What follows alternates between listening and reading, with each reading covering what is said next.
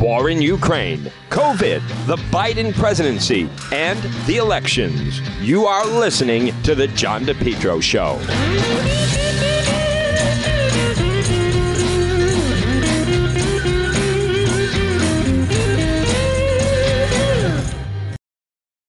You're listening to The John DePetro Show, folks. It's AM 1380, 99.9 FM. You can always listen online at the website, depetro.com. It's Friday.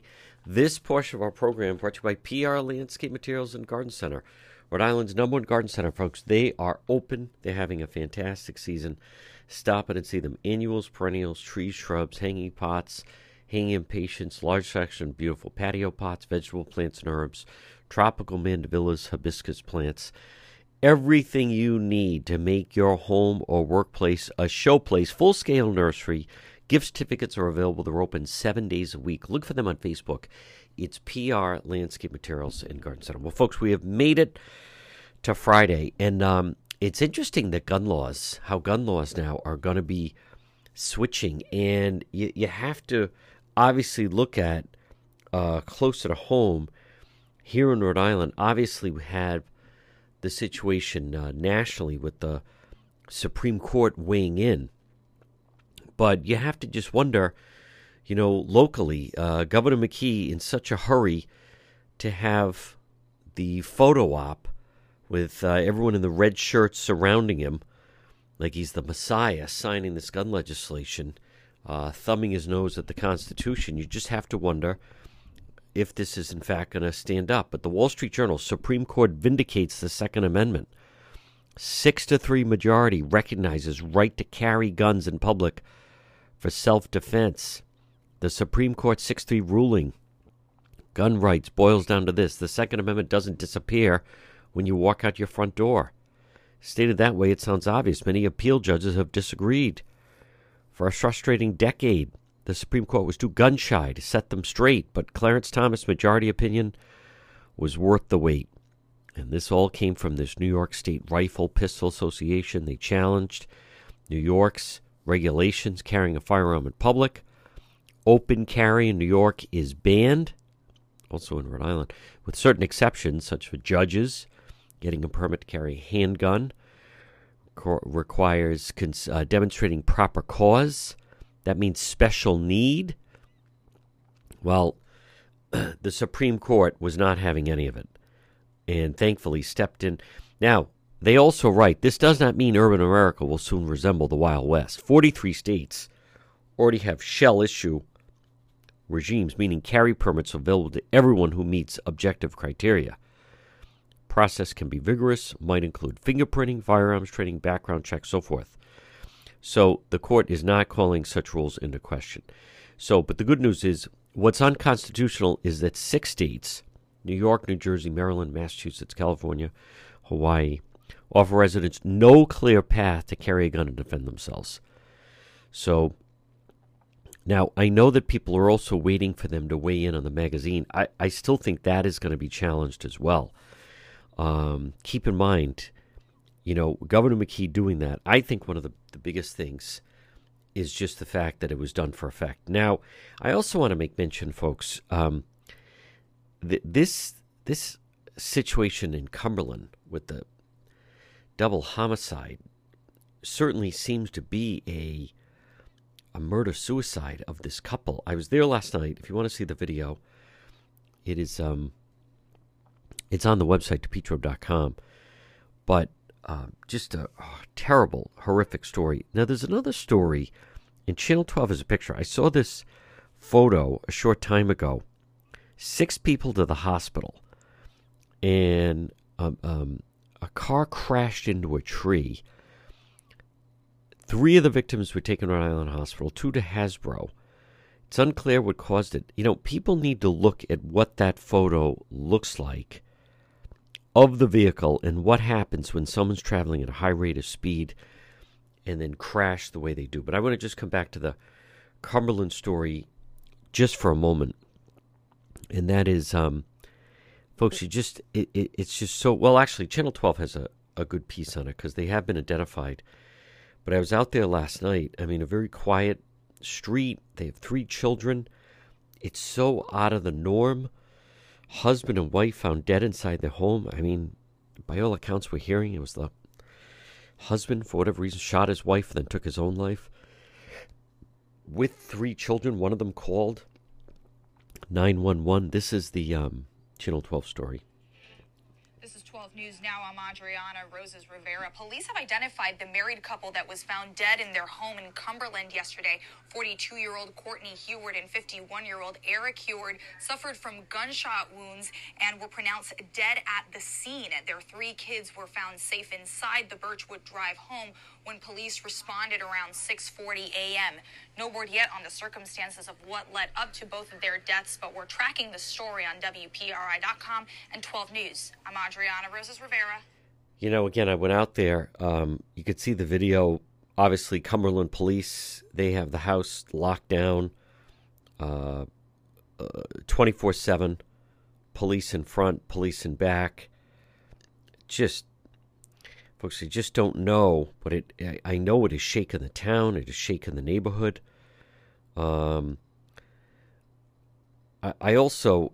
I think you're going to start to see, for instance, I'm already hearing that there is now a lawsuit regarding some of the gun laws that Governor McKee has put into action. I want to play some of the, this is a package that Channel 10 did as well. I can't get over this East Greenwich crash.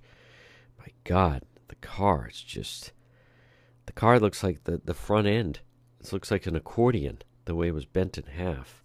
All right, this is the Channel 10 story about this latest gun legislation. After Governor Dan McKee signed several gun control measures into law, too, NBC 10's Jody Reed is live at the State House with Who's Behind the Challenge. Jody, good morning. Good morning. Governor Dan McKee just signed 3 bills to ban high-capacity magazines, prevent the open carry of loaded rifles, and raise the age to buy ammunition. And now there is a legal challenge to their legality. The lawsuit just filed alleges that the new laws violate the 5th Amendment, the 2nd Amendment, and the due process claims in the 14th Amendment. A Providence law firm filed the suit on behalf of Big Bear Hunting and Fishing Supply and Harmony. Attorneys claim that the laws will harm responsible gun owners across the state, something Governor Dan McKee told NBC 10 he disagrees with. No one's taken away the right for someone to have a gun in their home to protect them and their property. So that right's not being taken away. Yeah, except he's got 24-hour, 7-day-a-week protection from the state police. And now the hits keep coming with the hits keep coming with now in the Republican Party of Rhode Island, how Blake Filippi, who at one time was seen as a rising star, announced that he's not seeking re-election. I don't know what to make of that story. His vote, Mike Chippendale, by the way, is now going to be the House Minority Leader. I don't know what to make of that. I know Blake. I haven't had a chance to talk to him. Actually, I haven't talked to him in a little bit, but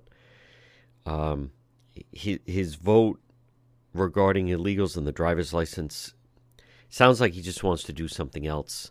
Folks, as many of you know, listen, the state's at a pivotal time, and it's very, very unfortunate that all we can hope for, okay, he doesn't want to do it anymore for whatever reason. All you can hope for is that he gave them enough notice, and the fact is that they will have someone to then slide into that. But right now, the General Assembly is just a runaway train.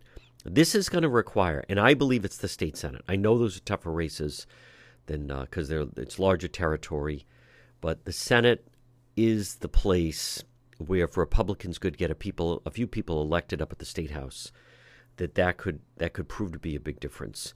This is such a pivotal election for the Rhode Island Republican Party. They need all the support and effort they can get. They're not catching any breaks. They're still having trouble finding candidates to fill out these statewide office runs. And then you have someone who's the minority leader who's not only choosing not to run for higher office, he's not going to hold on to his own office. So, it's too bad he's then not even going for like Senator Dennis Algier's seat. That would be better to then maybe put Blake Filippi in the state Senate as opposed to then just him vacating. So I can't stress enough the importance of this election cycle we're in right now, with the primary coming up September 13th, and then the general election will be in November. The state continues to be out of step with the direction the country is going. All right, folks, much more ahead right here on the John DePetro Show. Springtime means grill time. And for the best grill, get a new grill. Stop in and see my friends. Jay's Broadway Appliance and TV. J''S Broadway Appliance and TV, located 47 Cedar Swamp Road. That's Route 5, Smithfield. You can call them 401-949-7800. Springtime, summer, this is the best time to grill outside. They have a great selection on grills. They also have a great selection on all appliances. Family-run business since 1963. Remember, you're going to deal directly with the owner, and they will match or beat any package deal when it comes to appliances. Do you need a new refrigerator? How about a new dishwasher, washing machine, dryer, oven, microwave?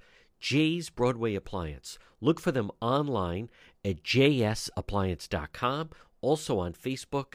Springtime, summer is grill time. Stop in and see them. They're open Monday through Friday from 10 to 5. You can make an appointment for more personal Saturday and Sunday appointments.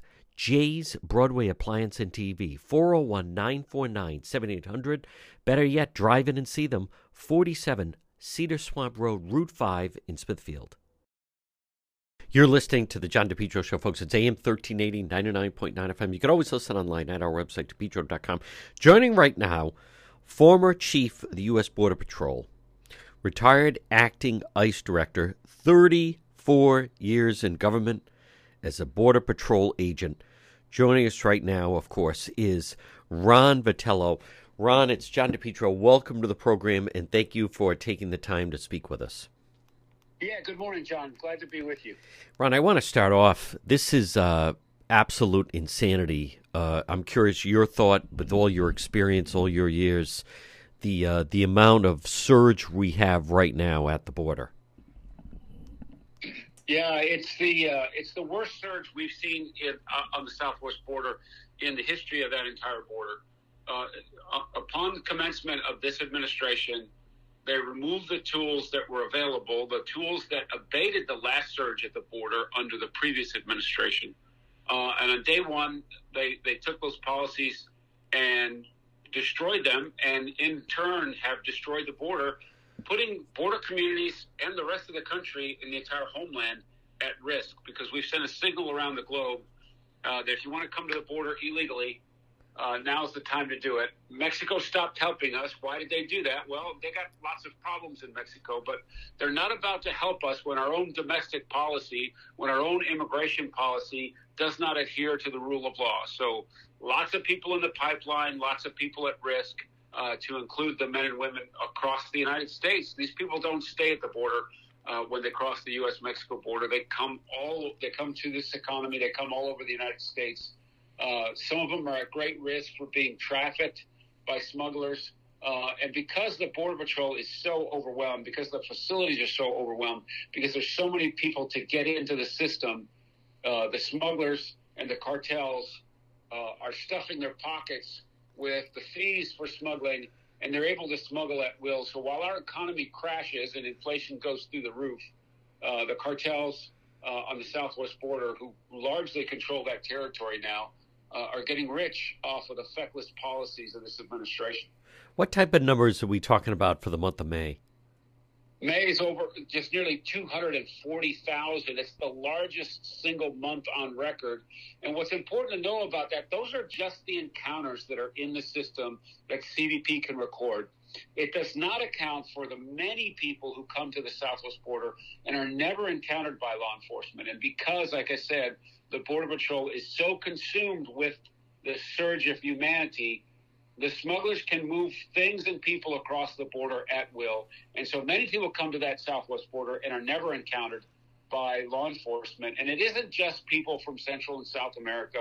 It isn't just people from Mexico.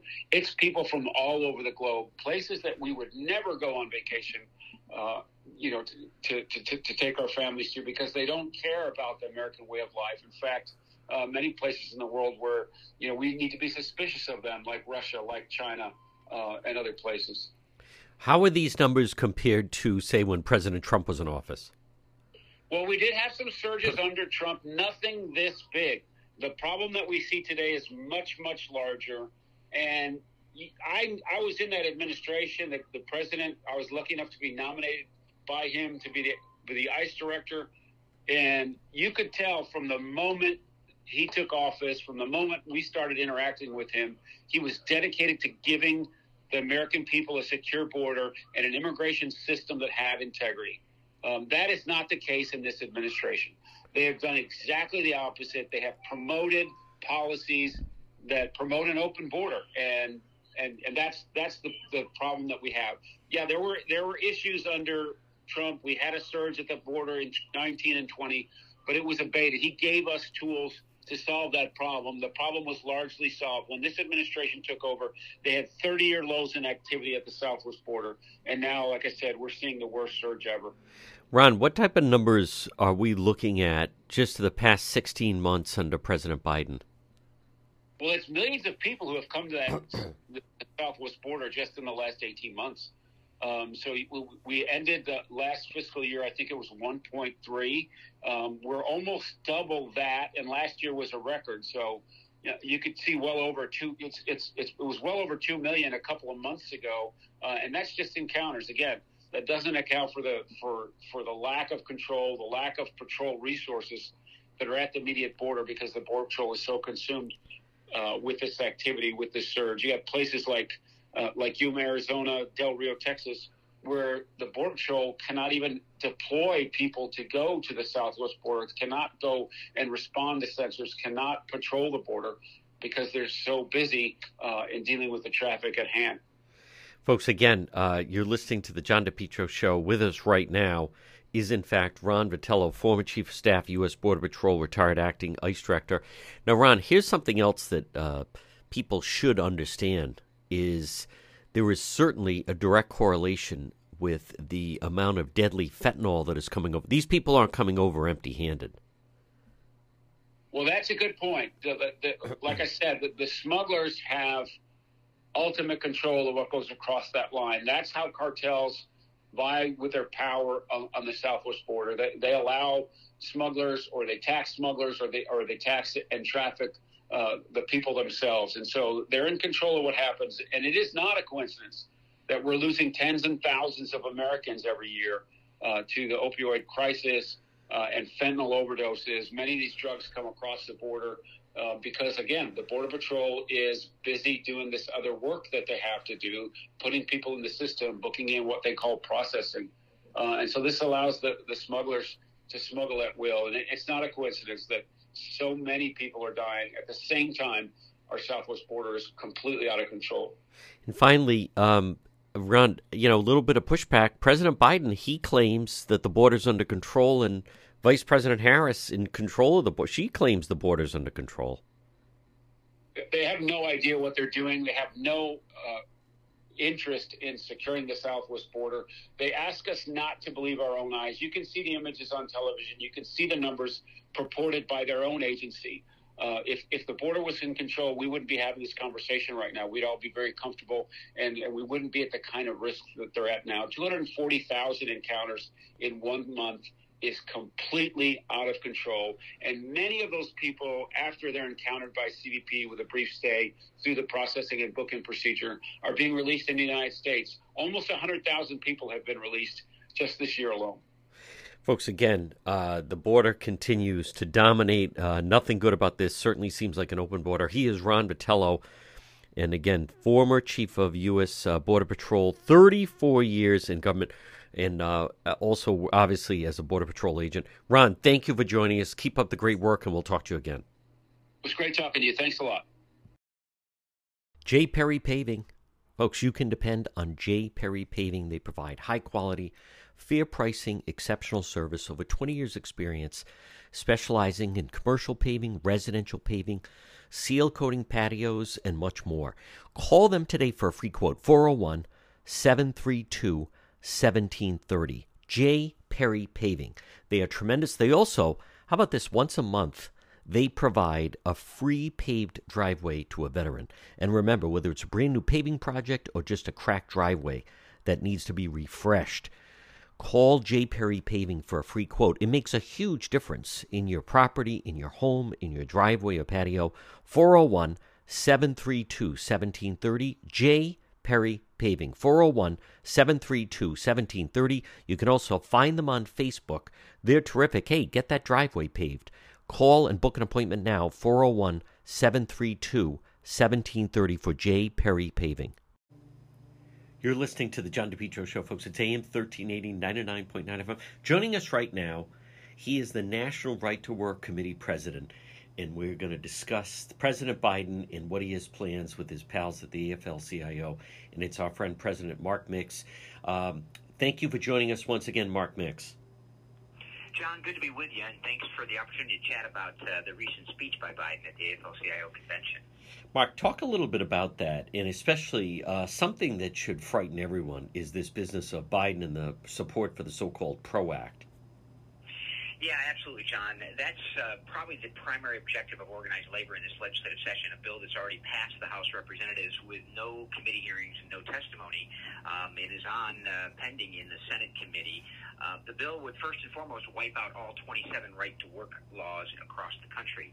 Those laws are very simple. They say that workers can join unions, participate in unions, and run for office in unions, give their entire paycheck to unions if they want to, but they can't lose their job if they decide they don't want to financially support the labor union. They're very, very simple. They're in place in 27 states, and the PRO Act would wipe them all out by federal decree. Additionally, in that bill, there's a move toward card check unionization, taking away opportunities for secret ballot elections for union certification. That means that, John, three of my buddies and I can show up at your front porch and have you sign this card saying that, hey, we can say everything we want. We can say you're going to get your pay raise or you get more insurance. And that card, the signature on that card, turns out to be a vote for unionization and is very, very difficult to withdraw. That's in there. Secondary boycotts, the idea that unions can go protest at a customer's house or a customer's business, and that customer calls the target, the company that's trying to be unionized, and says, what's going on? I got union people all over my shop over here. They want you to recognize the union.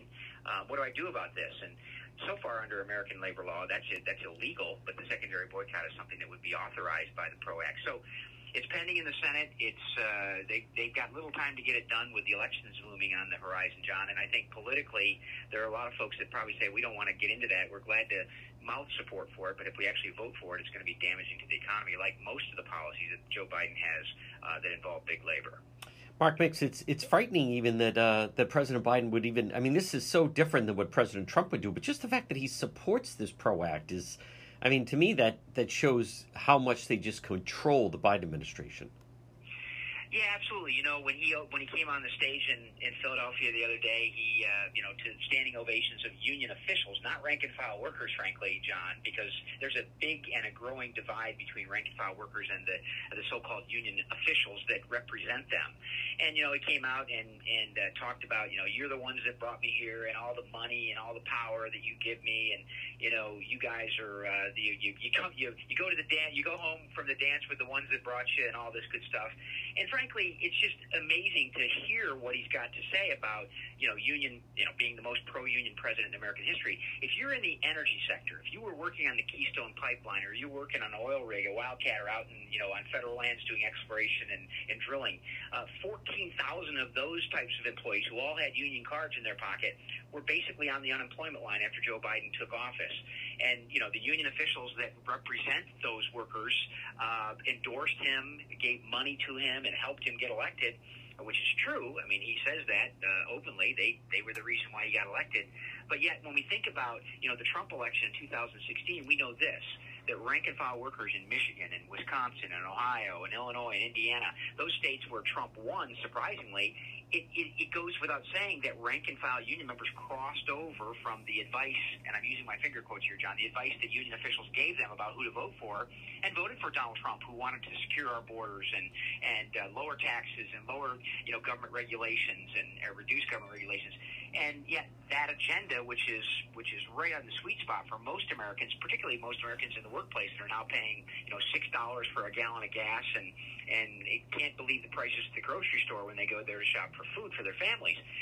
That disconnect is growing wider and wider. But yet, the mainstream media touts this speech to the working people of America. And frankly, John, as you know, only 6.1% of the private sector workforce is unionized today. So when he's up there talking about labor and labor policy and all this, he's trying to give favors to that very, very small group of union elites that are the ones that, quote, give him the money to get reelected or to get elected. Folks, again, we're speaking with National Right to Work Committee President Mark Mix. And Mark, just so people have an understand, there's an awful lot of political spending at stake, and they're not afraid to spend it the way they did in 2020. Yeah, absolutely, John. When we think about political spending and what the media spins out there is that, you have the Soroses and the Koch brothers, and you have the RNC, the Republican National Committee, the Democrat National Committee, and you have other, hedge fund titans that are out there pouring millions of dollars into races, which they are. But when you tally up the money that organized labor spends on politics, which, there's a couple different ways to look at it, but the most base way to look at it is what they report on their LM2 forms and their political action reports with the government every 2 years after these elections. And it's easy to find almost $2 billion in political spending. And then if you start overlaying the state activity from the state unions that don't file these types of reports because they don't have private sector workers like the NEA and other unions that represent government employees, the number grows so dramatically and so quickly that it's enormous, and people, it's almost unbelievable. But when Justice Alito ruled in our Janus versus AFSCME case at the U.S. Supreme Court almost 4 years ago to the day, John, he said that everything that government unions do is political because they're trying to redress and control the direction of government. And we've seen that in the schools, and we're seeing that, unfortunately, we're seeing it in the schools and just how powerful they are. But all that money is basically deemed to be political, and so they're trying to elect the bosses that they will sit down at the table with and negotiate with. And so once you start adding those numbers in, you can get to 10, 11, $12 billion every 2 years for political and lobbying activity. Folks, again, we'll speak with our friend Mark Mix. And Mark, can you touch on also the situation with AFL-CIO leader Frank Schneider in Pennsylvania?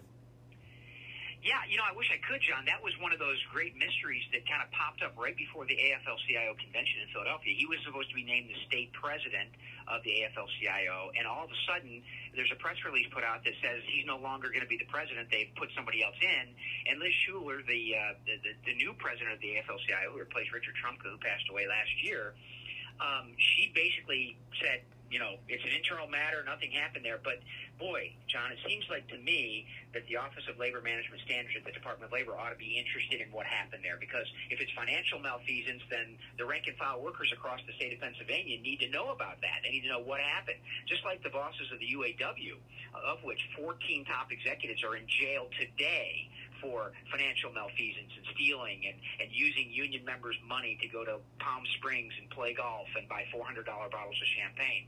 It's kind of a cover-up right now. It'd be interesting to see what happened there and whether any information comes out about what Mr. Schneider did to basically deny him the presidency, the office of the presidency of the Pennsylvania AFL-CIO when he was, I guess, duly elected to be sworn in at the convention in Philadelphia. Wow. Mark, can you just also go back on the PRO Act? That is really amazing, simply because, the states that have become right-to-work states, Florida, North Carolina, I believe Ohio, it's, there's a lot of people that felt that it's tragic that Rhode Island, if Rhode Island would pivot into that, how Rhode Island really could have stood out in New England, probably be I think the closest right-to-work state would have been Ohio. But that's incredible. Boy, they never let down their guard. They're always trying to cut in, and felt they finally had a president that would try to push across this PRO Act to get rid of the right-to-work status. Yeah, well, actually, West Virginia is the closest now. West Virginia and Virginia are both right-to-work states. Ohio's not a right-to-work state yet, John. We're working on that. Okay. But we'll get there. We'll get there, absolutely. But, yeah, you're right. I mean, the idea of union officials and their opposition is so crystal clear as to why, because they want the money. They don't want to have to go out and sell their product to workers. They don't know how to do that. Frankly, since 1935, actually 1937, when the Supreme Court upheld the federal Wagner Act, which is now known as the National Labor Relations Act, they have had government authority and government privilege to say to you, John, look, if you don't pay us, you don't work. I mean, that's the federal policy. And so, after this power that developed from that point to the end of World War II, 1946, union officials grew astronomically. Union membership and union power grew during that period. In 1947, the Congress passed the Taft-Hartley Act, which said states could, by affirmative vote, outlaw the closed shop, which is in place in 23 states where literally, if you don't pay union dues, the union official goes to the employer, your employer, and says, John hasn't paid, John has to be fired. And that's the way the law works, and it's federally imposed. And so the states that have right to work protect workers against that. But because it's a federally granted privilege to the states to pass right to work laws, Joe Biden could, with a stroke of a pen, wipe out all 27 right-to-work laws and go back under this federal forced unionism authority that exists since the 1930s. And before I let you go, could you just highlight some of just say that like the top 5 or top 10 right-to-work states that they're really thriving with business? Yeah, in Michigan, Indiana, South Carolina, North Carolina, Texas, Louisiana, Arkansas, Mississippi, Alabama, Georgia. I'll keep going if you want, John. But suffice to say, that's where the growth in America is. Nevada, Arizona, Idaho. Those are the states that are actually growing and creating opportunities for young families to have a better standard of living than unfortunately, states like Rhode Island and Connecticut, New Jersey, and New York, and California and Illinois, and those states that still allow union officials to have that dramatic power over workers. Folks, he is the National Right to Work Committee President, Mark Mix. Mark, before I let you go, how can people log on to learn more about the National Right to Work Committee? Yeah, John, thanks. They can find us on that amazing internet at www.nrtwc.org, nrtwc.org. Mark Mix, the people are with you. Keep up the good work, and we'll talk to you again. Thanks, John. Propane Plus. For heating and cooling, call Propane Plus today in Massachusetts, 508-252-3359. In Rhode Island, Propane Plus number 401-885-4209. It's the Johnson family.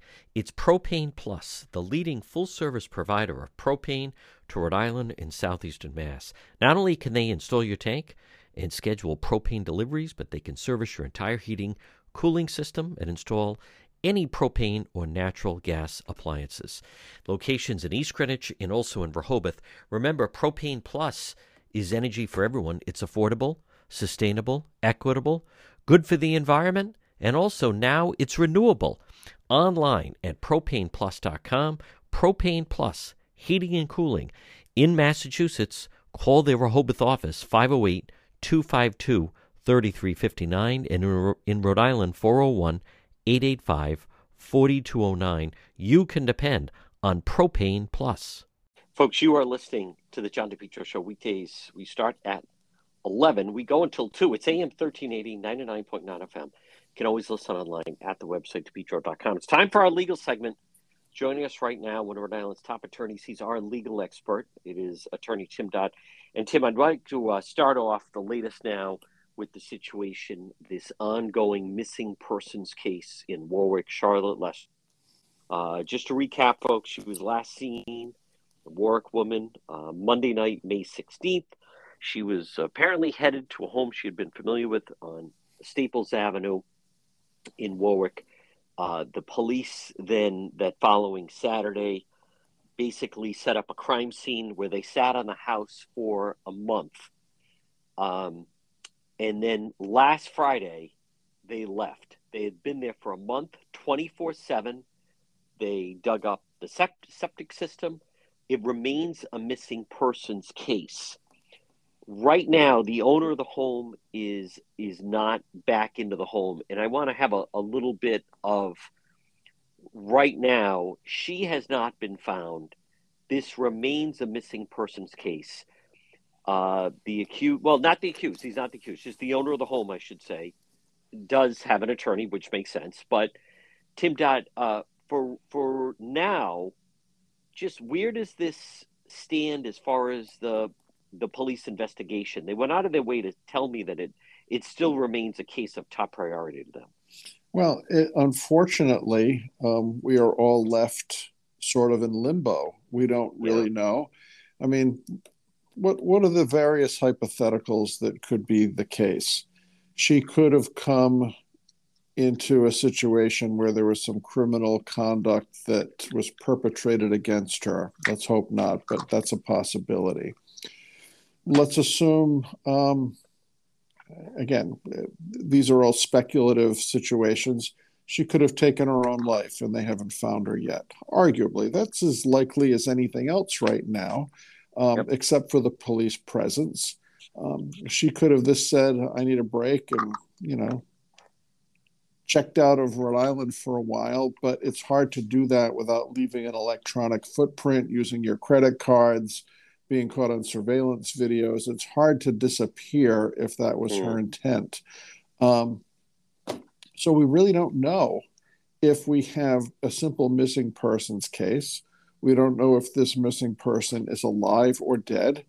And if it's dead, it could be from natural reasons or self-inflicted reasons. We really don't know if there's anything criminal that's happened. It would appear that the police have a good suspicion because, as you say, John, they've had a perimeter around the house on Staples Avenue. They've had 24-hour police presence. They don't do that for nothing. The owner of that home, if he is considered in any regard a person of interest, is smart to have lawyered up. And as we've discussed before, if the person had some involvement, he should say nothing if he's listening to a lawyer. And if he didn't have anything to do with this, I'm sure he'd be very cooperative because he'd want to make sure the cops find his friend. But we really don't know if the man is cooperating or not cooperating. We don't know if there are other suspects who are either cooperating or not cooperating. And when I say suspect, I mean person of interest. We're just really blindfolded. The cops are not sharing much. I think they are correct to do that, to keep their cards close to the vest, to not share too much information. If they expect that there's some foul play in this particular matter, they may well be waiting for whoever they suspect to have been engaged in some bad behavior to make a mistake. Sure. And if that hasn't happened, then they still don't have anything to go on. So it's a patience game. It's a waiting game. And it's frustrating for those of us who have been following this case, but you just have to watch and wait and see what develops next. If a mistake is made, if a person turns up live, if a person shows up or is found to be deceased, we just don't know. Or if the person is never found. And Tim Todd, if at some point this individual never shows up, and I'm going to go on a hypothetical, but the police, for whatever, they feel that they do have enough evidence to bring some kind of charges against someone in the case, what would that be? Is this something that ends up in front of a grand jury, or could they suddenly just one day issue an arrest warrant? It would likely be in front of a grand jury. And, okay. Typically if there's no body found, there would have to be other extrinsic evidence, blood found, hair found, weapon found, something found to tie a suspect or a charged defendant to the crime. The old adage, we've discussed it many times, is, prosecutors say there's a difference between what I know and what I can prove. Sure. So you might get to a point where you think, we know that this particular person is involved in this incident, but proving it in front of a jury beyond a reasonable doubt is a totally different kettle of fish, and without a body. And if you have an individual, let's say, who is not talking, who is not doing anything that's ultimately going to blow up in their face because they're coming up with a story to try to appease the police, if a suspect, any suspect, sticks to their guns, doesn't say anything, doesn't cooperate, it can be very difficult for the cops to go forward. Cops will tell you many times their cases are made because they bring in a witness. They've got different techniques. Sure. They play the good cop, bad cop. They've got their whole book of tricks. And many times it's through that process that they get a confession, an admission, or some inconsistencies in a statement that leads them to dig down further and ultimately get the person. So if you got a person who's going to really keep quiet and there's never a body found, it could be a very inconclusive situation for a long time, which may not result in any charges.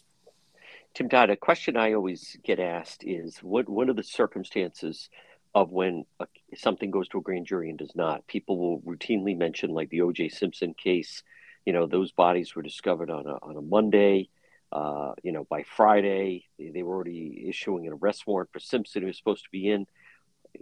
What is the difference between when they go the grand jury route or they don't go the grand jury route? Well, if they have enough physical evidence that they're willing to charge based upon the police investigation, they can do that. Many times the cops have to act quickly to preserve evidence. They wanted to get, I'm sure at that point, into see what they could get OJ to say, if anything, his cooperation, if anything.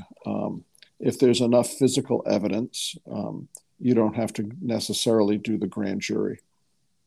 And finally, Tim Dodd, as much as, people may not like it, it's, again, the person, the owner of the home, doesn't, people don't like to hear that, but he doesn't have to say anything.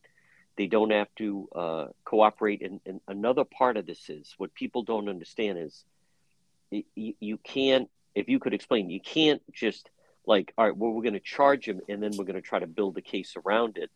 You have to, if anything, the Simpson case served as an example. If they had waited, he wasn't going anywhere. If they had been more patient, Marcia Clark and so forth, if they had taken a little more time, they could have, really tied a lot of things in together, tied up some loose ends. And then when they present their case, they would have presumably had everything nailed down. One of the biggest problems with that case seemed to be they moved far too quickly.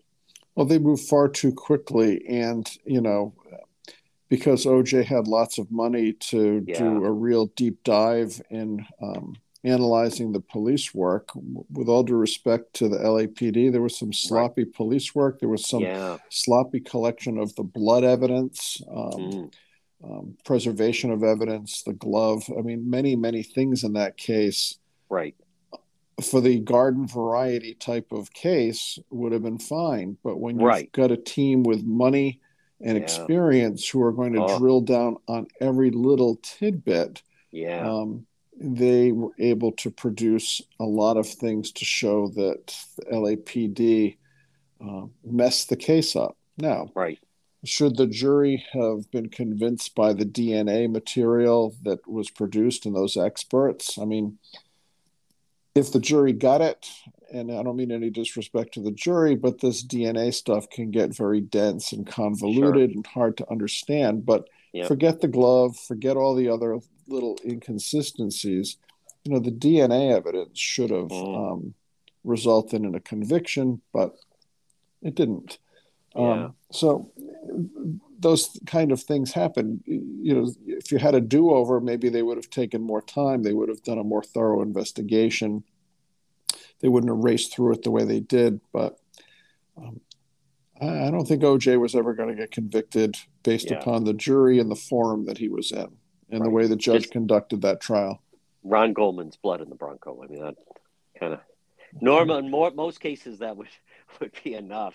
A stranger he'd never met just happened to have blood in his car, but in this particular instance, it didn't seem to matter. Folks, quick break. Much more ahead. Our legal expert, attorney Tim Dodd, right here on the John DePietro Show. Portion of the program brought to you by the Cohasset Inn. Check them out on the website, depetro.com. The Cohasset Inn, or Rhode Island tradition, since 1977, located 226 Cohasset Avenue in West Warwick. Whether it's lunch or dinner or drinks in the lounge, whether a nice dinner or even just appetizers, there's always a great crowd. You can link directly to them, and gift certificates are available. The Cohasset Inn, 226 Cohasset Avenue in West Warwick.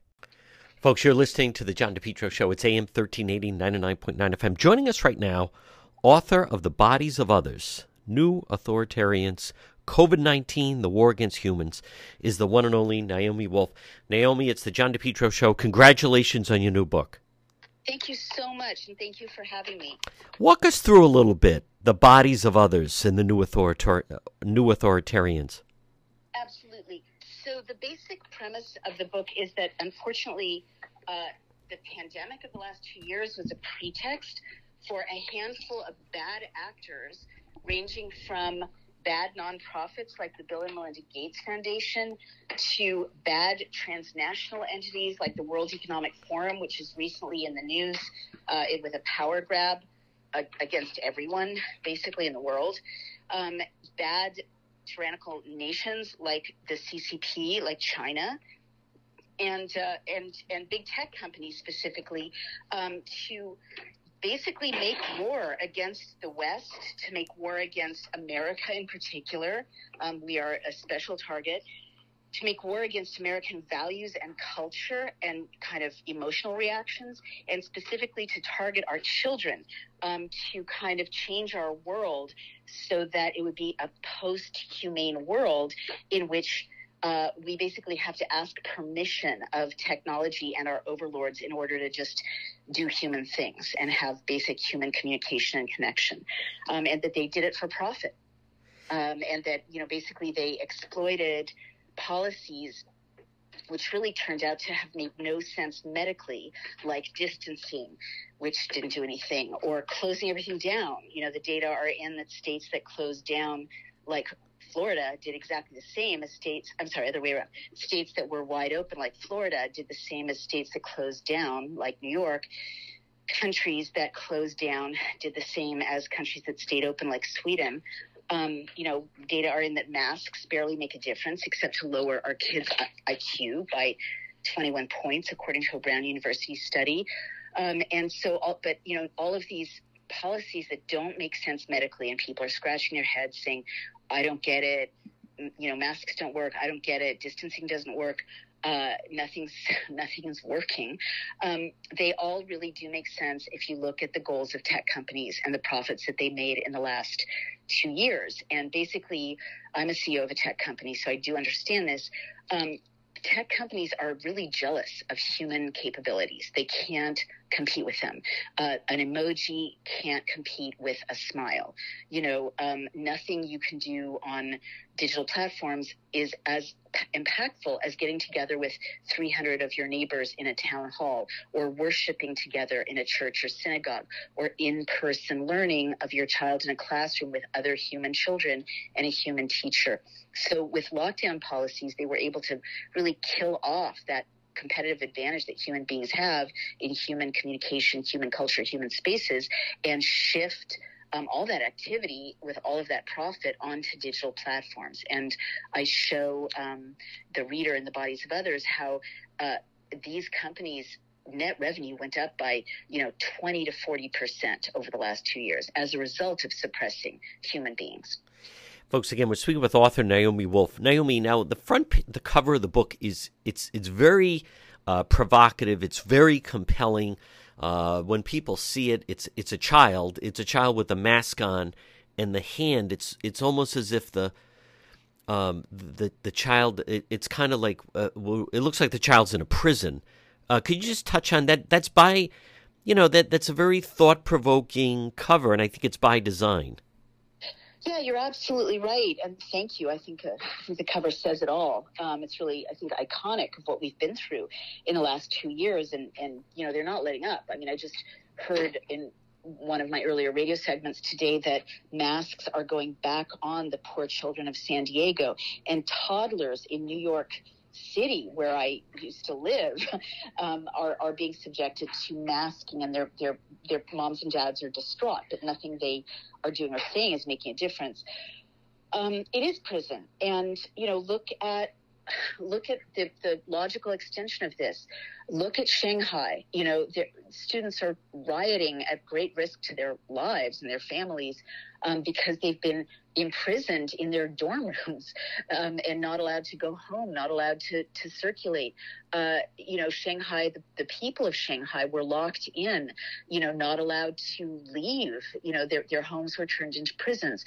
In Australia, which 2 years ago was a free, robust democracy, there are quarantine camps where they run after you with armed guards if you try to escape.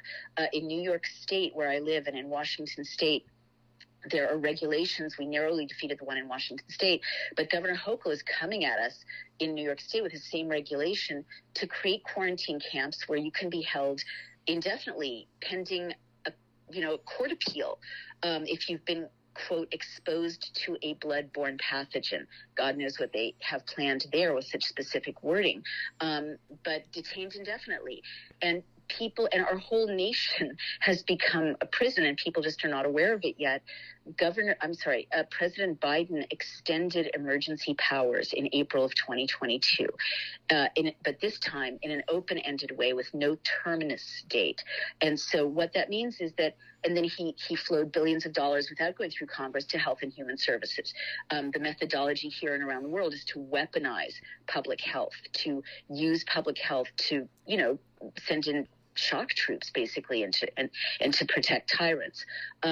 But that's happened at the federal level, and that means we're really not living under a democracy right now. And the same thing is true in New York State. Our governor re-ups emergency law every 30 days. And there are 28 states across the country where people are living under emergency law. And that means that if they want to send, their public health mercenaries and declare, an immediate public health crisis, they can do things that ordinary civil society and the Constitution do not allow them to do. And we're seeing this battle right now in the United States that, lawyers are saying to courts, well, the Biden administration doesn't have the constitutional right to mask you on public transportation. And those lawyers won. There are lawsuits saying, well, the government doesn't have the right to inject our military against their will with an experimental mRNA injection, gene therapy, and those fights are underway. But this is a war being waged against us, and even when you take a step back and you follow the argument I make in The Bodies of Others, even when technically we're not being soldered into our homes like the citizens of China. When you forbid a shop owner from opening his shop, when you restrict people's assembly the way our assembly was restricted in lockdown, I mean, in New York State, we were told we'd be fined if we had a potluck of neighbors, more than 6 people in our homes, or if we gathered to worship of more than 6 people, right? These restrictions, keep 6 feet apart, don't let your child take his mask off or her mask off to breathe or to speak.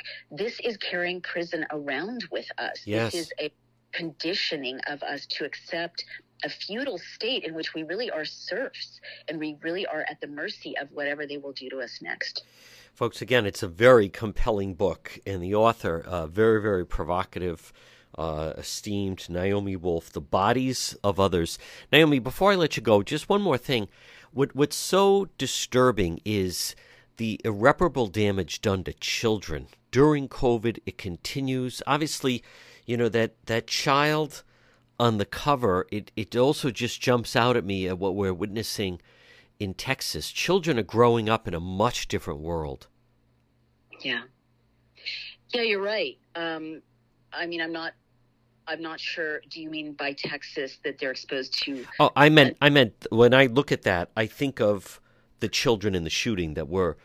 Then I think one of the most dramatic parts of that is the young child, 9 years old, with the wherewithal to keep calling 911, as the adults were standing outside in the hallway and not doing anything. It was more than a 911 call. It was a plea for help for all children. And the adults, the adults let them down.